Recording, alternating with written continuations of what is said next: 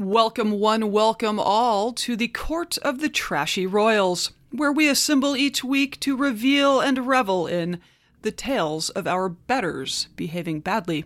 My name is Stacy. Hey friends, Alicia here. Thank you for joining today as we continue our tale of Louis Mountbatten and Edwina Ashley, about to be Lord and Lady Mountbatten in this episode as we make it to their much talked about wedding and honeymoon. So many spiderwebs in this one, y'all are gonna love it. It starts so well. It doesn't stay well. Before we begin, we do have a few fine and good nobles to thank for a few different things. First up, our most recent supporters on Patreon. Thank you so much for joining us, Terry S., Casey K., Olivia K., and Amanda C. We are so grateful for you. If you yourself would like early and ad-free episodes delivered on your own very special feed, patreon.com/trashyroyalspodcast is the place to go. We really do appreciate y'all's support. I've got actually a double shout out. Go back up to Olivia K. Let's back up the bus. Sure. Olivia K., bless her heart, gave me the relationship mapping.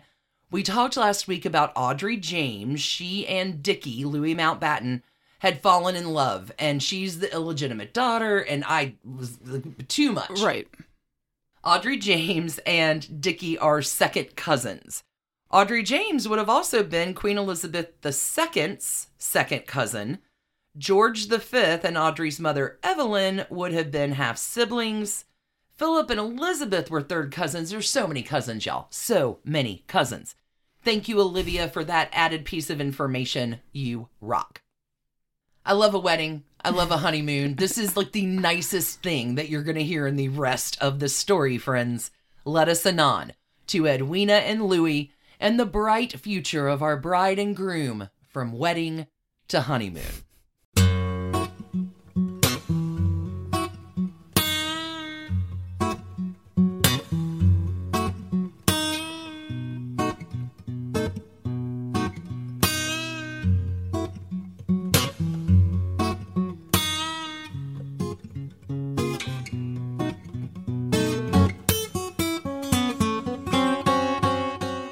Alicia, I feel like you're covering a very short period of time here, a wedding and a honeymoon. How long can this last? 6 months. Oh, okay. Yeah, it's an extended honeymoon. Lots of spider webs. But let's get to the wedding first. I do love a wedding. I'm a sucker for a wedding. The wedding of Louis Mountbatten and Edwina Ashley was a major society event. It was the event of the season. How could it not be? The richest girl in England marries nobility you can imagine. The Daily Telegraph called this the wedding of the year. The Star referred to the nuptials as the wedding of the century. It is early in the morning of Tuesday, July 18th, 1922. There were already 600 people gathered outside of St. Margaret's Church, next to Westminster Abbey in London, to witness the bride and the groom and all of their guests. 8,000 people will end up showing up on the streets in different places to get a glimpse of the couple. Edwina, the bride, is beautiful. The Times newspaper comments that, quote, a discreet murmur of admiration rose from the congregation as the bride entered on the arm of her father. The bride's gown was conspicuous by its combination of simplicity and richness. I'm glad her father found some way to be involved in her life at some point. Right. Of dull silver tissue cut on long straight lines, with a waistless bodice, mitten sleeves, and a round neck, its effect was of subdued splendor. There are many silent film footages on the internet of this. I added some in our links that you can always find on trashyroyals.com. The coverage of it is simply glorious. This Tuesday, July 18th, the day itself, just so you know, has no precipitation, no rain on Edwina's wedding day, but it's a Tuesday in July. Like, who gets married on a Tuesday in July? I did pull up all the weather records of London. That particular Tuesday in July, we topped out at a very balmy 27.2 degrees, 81 here for us in freedom units. Sure.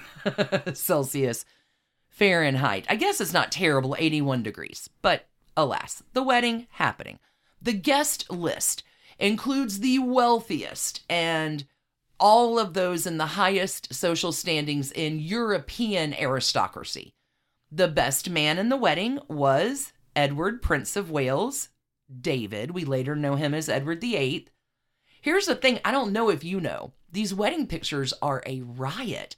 Louis Mountbatten looks like a giant compared to David, future Eddie VIII. He's tiny. He's short. He's like 5'7", and that's with a hat, I think. The internet just says 5'7", but the wedding pictures of these two are just sort of incredible to see the height difference.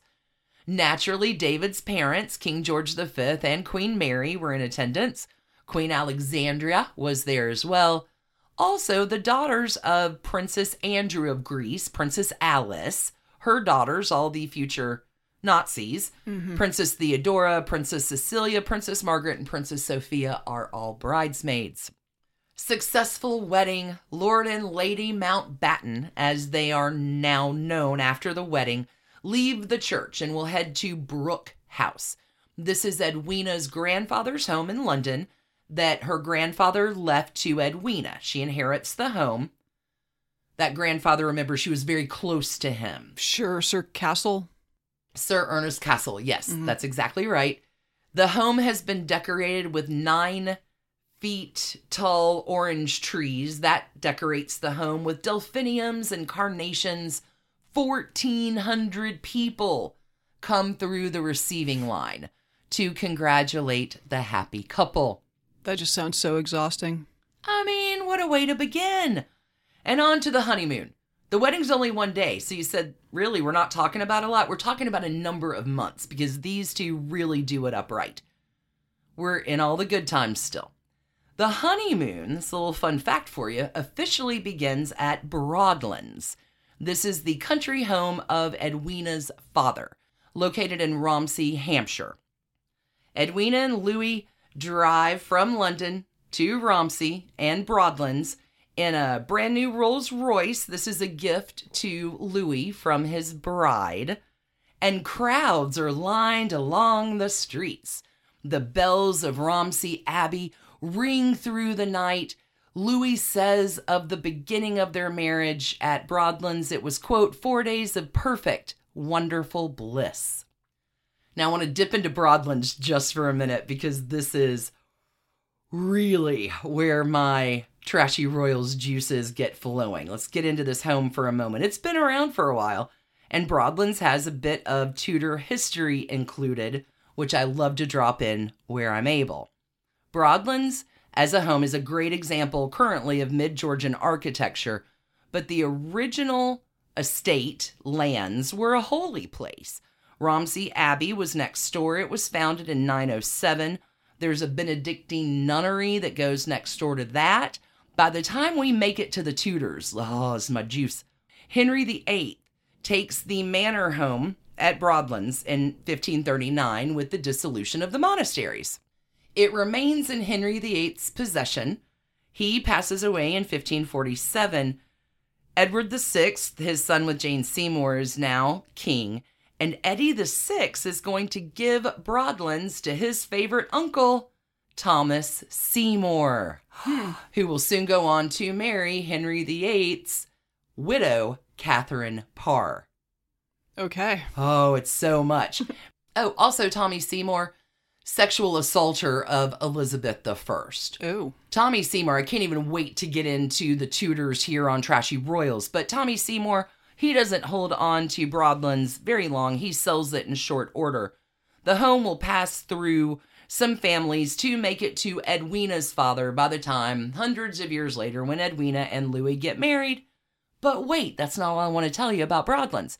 Louis and Edwina start their honeymoon there, and it's so glorious. They love it so much that it becomes royal tradition. You know that Louis becomes very much the father figure role model to Prince Philip. When Prince Philip and Queen Elizabeth II get married, they begin their honeymoon at Broadlands. when Charles and Diana get married, they also begin their honeymoon at Broadlands. Interesting. It's kind of a family tradition. And that, my friends, is only the wedding and the first part of the honeymoon. We're going to take a quick break here, and we're going to come back for the 6-month honeymoon that follows. This is exciting. We'll be right back. I love a honeymoon. 6 months, though? 6 months, yeah. It's a lot. I'm taking this next bit from the LordMountbattenofBurma.com website because it's too good not to share in all of its detail. They technically start off on their official 4-month honeymoon. They get married in July. The honeymoon begins September, so it really is going to take about 6 months all told. Gotcha. Gotta hire a pet sitter. Gotta, like, all the things when you're going to be traveling. So much happening. Okay, we begin the honeymoon. After Broadlands, they're married. Fantastic. Let us begin. Where do we go? The City of Love. Again, from LordMountbattenofBurma.com. After a brief stay at the Ritz Hotel in Paris, France, the Mountbattens went on to the Miramar Palace at San Sebastian, Spain, to visit Mountbatten's first cousin, Queen Victoria Eugeniina of Spain, and her husband, King Alfonso XIII of Spain, who invested Mountbatten as a Knight Grand Cross of Isabella the Catholic.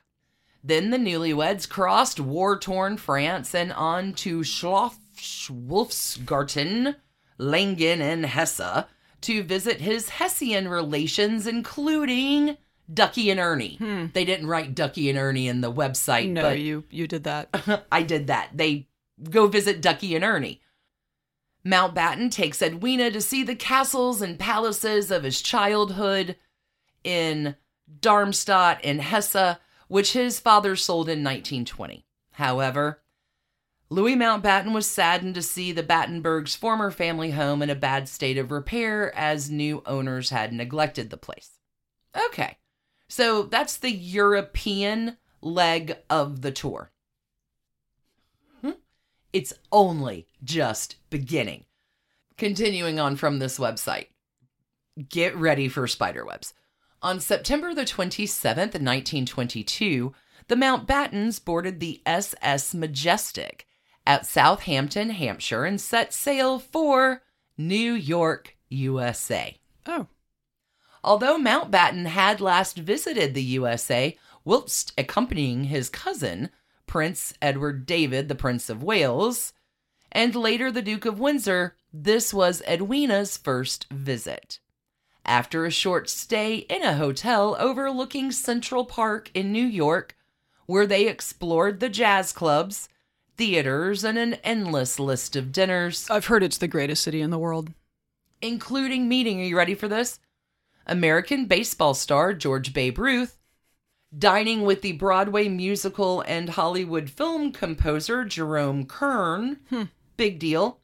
They then head to Washington, D.C., where they dine at the White House with Warren G. Harding. That's not something to brag about, though. The then president of the United States. The Mountbattens then head to, you ready? Niagara Falls, Chicago, Florida, Kansas City, the Grand Canyon. That makes sense. Santa Fe, Salt Lake City, and then on to the finale, Hollywood, which was to be the highlight of their travels. I can't even tell you how much this next paragraph excites me because of all the spiderwebs. Whilst in Hollywood, California, they meet the famous actor, Sir Charles Charlie Chaplin. At the time, one of the biggest stars of silent movies in Hollywood, who wrote, directed, and appeared in a short film called Nice and Friendly, which included the newlyweds in leading roles. Oh, wow. They star in a film on their honeymoon. Why not? Mountbatten was taught the art of filmmaking by the award-winning director, Cecil B. DeMille. Wow. Chaplin and Mountbatten appeared to have bonded during their week together. Charlie Chaplin tells reporters his new friends was, quote, such a nice, simple boy, unquote. And Mountbatten wrote to his mother, this would be Princess Victoria, stating that Chaplin was, quote, the most lovable, shy, and pathetic little man, yet so full of humor that he can keep one amused by the hour, unquote. In Hollywood, Louis and Edwina stay with their actor friends, Douglas Fairbanks and his wife, America's sweetheart, Mary Pickford, at their Beverly Hills home, Pickfair, which Mountbatten was to describe as, quote, like Buckingham Palace in London. Wow. It was the house that everyone wanted to go to, unquote. See, I thought somehow you were going to tell me that they stayed at the Garden of Allah. No, they probably visited the garden. No. Might have. Garden of Allah wasn't there yet. Okay. Nope, still in development. It still would have been a private home from Alla Nazimova. Okay, goodness, presidents. After this, they go back to New York City where they stay for 10 days at the Vanderbilt's home at 640 Fifth Avenue. There, at the Vanderbilt's home, they will celebrate Edwina's 21st birthday. And this is the Vanderbilt home that will house their children during World War II? Is that correct? These are the Vanderbilts that will, yes. Yeah, okay. Maybe not the same place, Sure. but yes. Okay. Winding it down. We've been on honeymoon since September. So after a whirlwind honeymoon, Mountbatten and Edwina returned to England on the 9th of December, 1922, aboard the RMS Olympic. That is the sister ship of the ill-fated RMS Titanic. Wow. Also on board was Harry Gordon Selfridge, informally called the Earl of Oxford Street. Harry Gordon Selfridge is the very wealthy founder of the fashionable London department store Selfridges. Okay. It's too much. The Mountbatten's honeymoon lasted 6 months, and Edwina commented upon their return, "Our tour has been a revelation to me. Everywhere we went in the world, we found friends who could not do enough for us. I shall always remember the kindness we received in the United States. I am now going to see my father at Broadlands. As for the future, we do not know yet. My husband will have to go where the Admiralty send him." Mountbatten would later say of his honeymoon that it was, quote unquote, one of the most interesting periods of my life. Once their incredible honeymoon was over, it's back to England for the newlyweds to start their real life together as a married couple. We're going to take another quick break here, and when we come back, we're going to talk about the honeymoon being over. What could go so wrong? What could? We'll be right back. All right, friends, the thing I need to let you know is that married life is not too hot for Edwina. Edwina soon becomes bored and lonely and unsatisfied with her husband off at sea for long periods of time. Remember, Louis is a working man. Yeah, and he's wanting to reclaim that first Sea Lord title that was stripped from his father because of his German heritage during World War I. Family legacies. Edwina, family legacy. She's got a lot of time on her hands and a tremendous amount of money. She will use both that time and that money to get into quite a bit of trouble. Too bad Bezos hadn't rolled out Amazon.co.uk yet. Type. What started initially with Edwina's affairs would soon turn into a 38-year marriage that Louis Dickey would later describe this way. Edwina and I spent all our married lives getting in to other people's beds. Wow. It doesn't begin that way. Let's talk about the honeymoon being over, and that is a capital O-V-E-R. After returning from their long honeymoon, the couple started to actually deal with the reality of being apart a great deal of time while Dickey was at sea. Sure. Edwina finds herself with lots of time, lots of money. And we've met Edwina. She loves excitement and entertainment. Sure, and she's 21. She's 21. Yeah. Her need for adoration. She is not going to sit around and wait for Dickey to return. Edwina begins extravagantly entertaining friends at their home basically every weekend And when she wasn't having a party of her own, she was attending parties thrown by others. Edwina is also a frequent visitor of nightclubs with her entourage of high-end friends.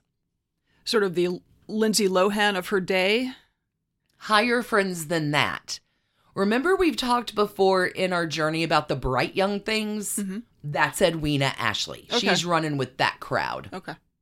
When Dickie docks in April 1923, Edwina goes to meet him at the Grand Hotel in Plymouth, and they're thrilled to be reunited, and both had agreed the next logical thing for them to do is... have babies. Start a family, you got it. It wasn't long before Edwina announced that she was pregnant.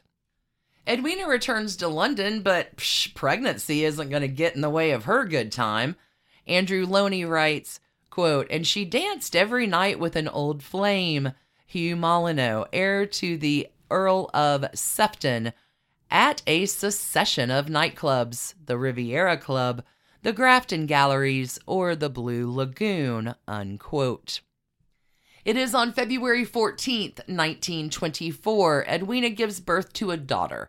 They name Patricia Edwina Victoria. Dickie is with the Atlantic Fleet at Madeira when he was informed of the news.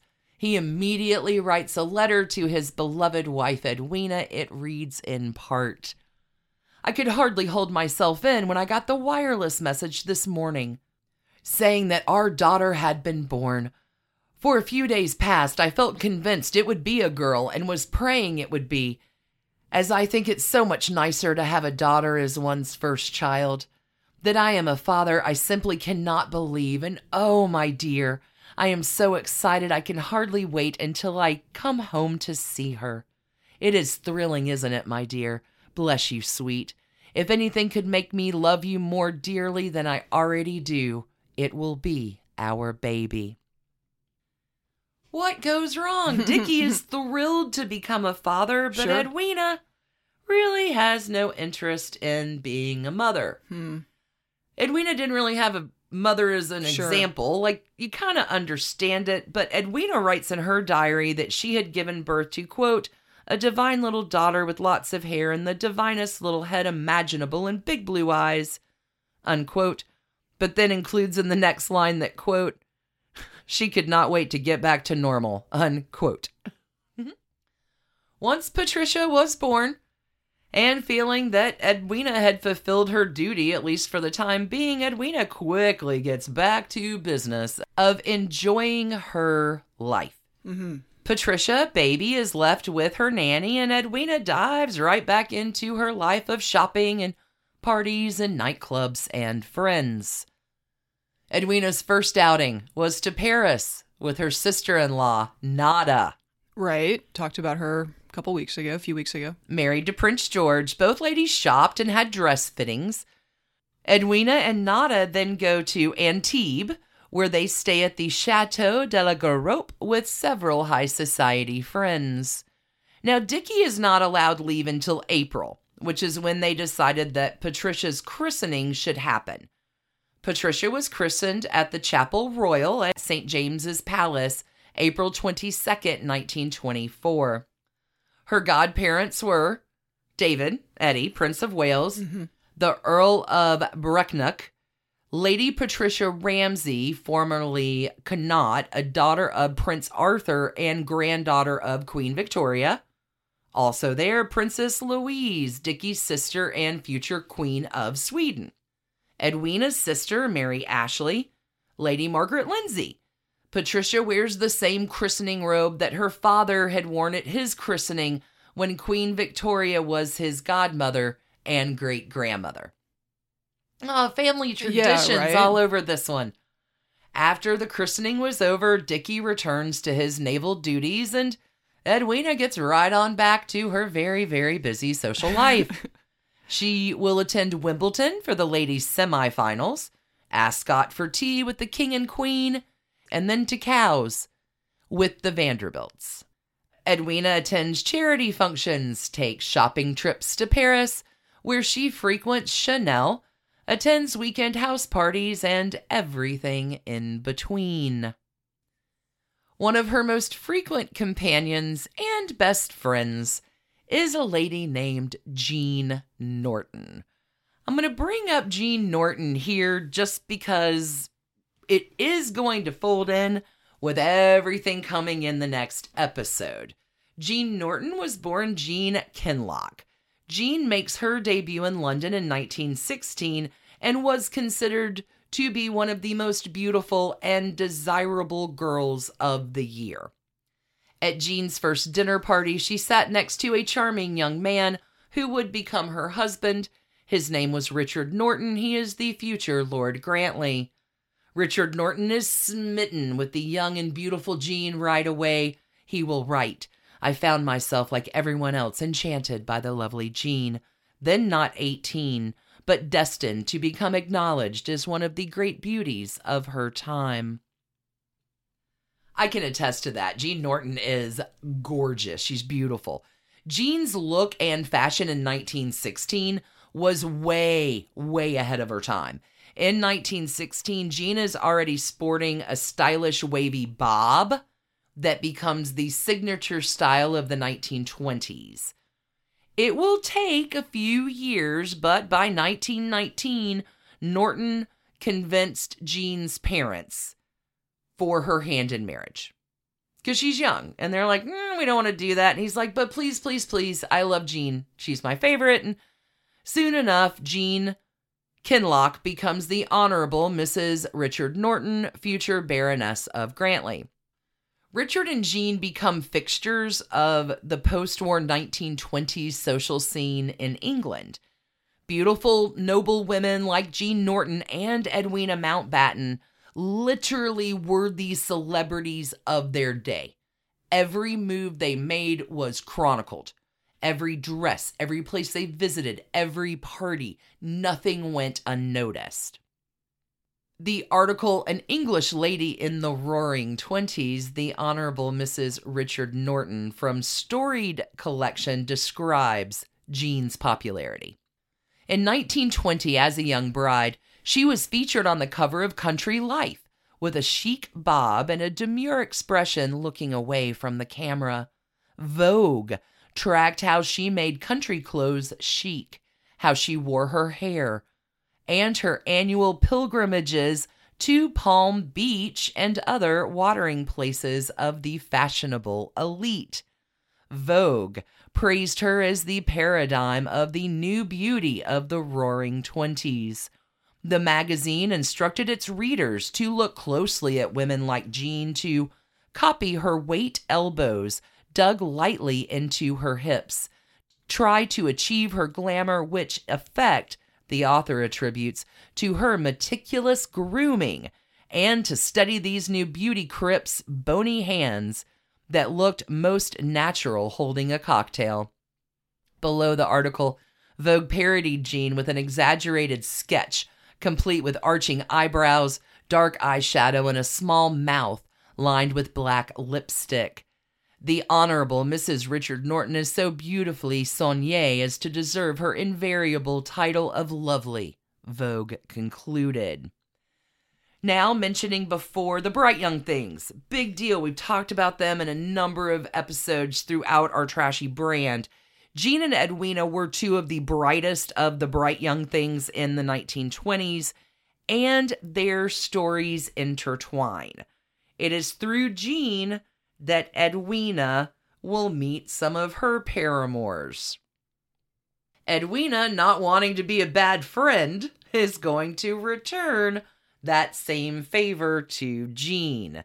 These two were wealthy aristocrats, impossibly glamorous. They are staying slim through frantic exercise, activities like golf and tennis, hours of dancing every single night. Just like Edwina, Jean Norton would have many, many famous friends, along with many affairs with rich and powerful men. One of the most recognizable affairs that Jean is going to have is with my returning favorite, Lord Beaverbrook.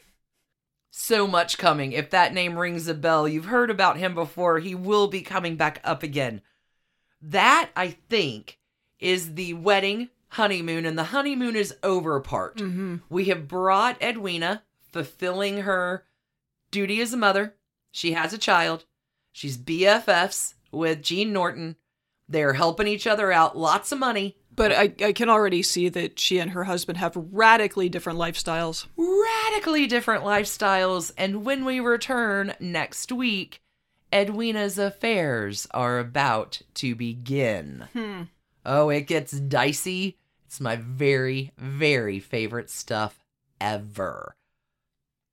Wow, that is a story of a marriage off to a terrible start, isn't it? Well, I mean, it started so well, and then it didn't. So we're going to leave it here today. Sure. I hope y'all enjoyed that one. Oh, I can't wait for the rest of this, though. On the cliffhanger of Lord Beaverbrook. We will be coming back to you next week with Edwina's affairs, multiple in earnest. Thank you, everybody, for joining us for this particular happier episode of The Couple. We can't tell you how much we appreciate you tuning in, listening, for your kind reviews, for your support on Patreon, for generally just being truly awesome folks. Y'all are the very best. Absolutely. And thanks for telling your friends. That helps us more than I can say. That's exactly it. Y'all, we can't wait to see you back next week. Until then, keep your eye on that throne. Polish up that crown. Make it glow. Keep your eye on Edwina. Yeah. Holy cats. Big love, everybody. Have a great week. Bye. Bye.